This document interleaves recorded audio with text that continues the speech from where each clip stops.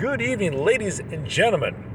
Welcome to, I've quite lost track of what episode we're on today because, well, I'm driving. I'm recording this as I drive. I'm hurtling off into the blackness, and I wanted to bring you a quick update. We're going down through a pine stand right now in the late winter woods, heading on down to Nanjemoy, the Nanjemoy Creek Observatory. I got the telescope in tow. Well, I'm not towing it. One of these days I'll have a telescope that I can tow, but this one is neatly packed up in the seat next to me, and I got my charts and my maps and my red flashlight, and I'm going off into the blackness. And it's an interesting thing because I've been on this road many times. I've traveled this road 20 years, more than that. Used to go down there with my dad. Remember that, Dad? We'd go down to the astronomy club. Little did I know I would get a house even closer to it. I'm hurtling off in the unknown, into the blackness, where I will peer into the real blackness and the real void of deep space.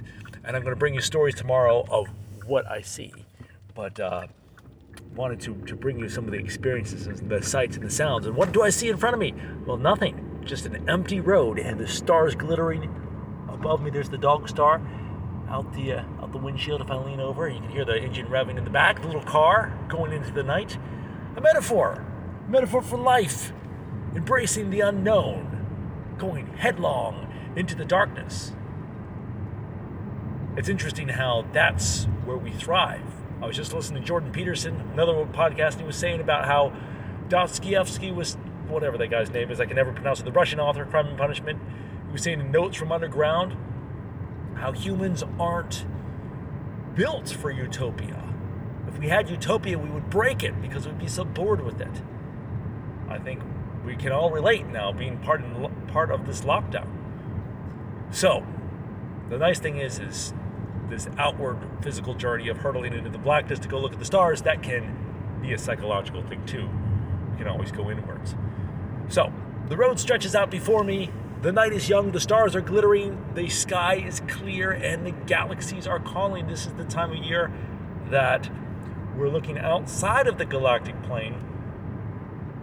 So the summer and the winter, we're looking at more through the stars and obscuring dust of our own galaxy. So we can't really see that far beyond. I mean, yes, our galaxy is like 200 million light years across, I think is what it is. I don't know, it's huge, but compared to deep space, it's nothing.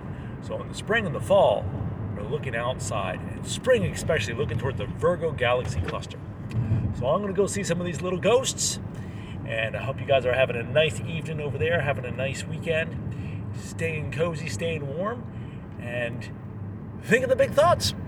So, live from the road into the unknown. It's Saturday night. Where's the off button? Come on. Off button.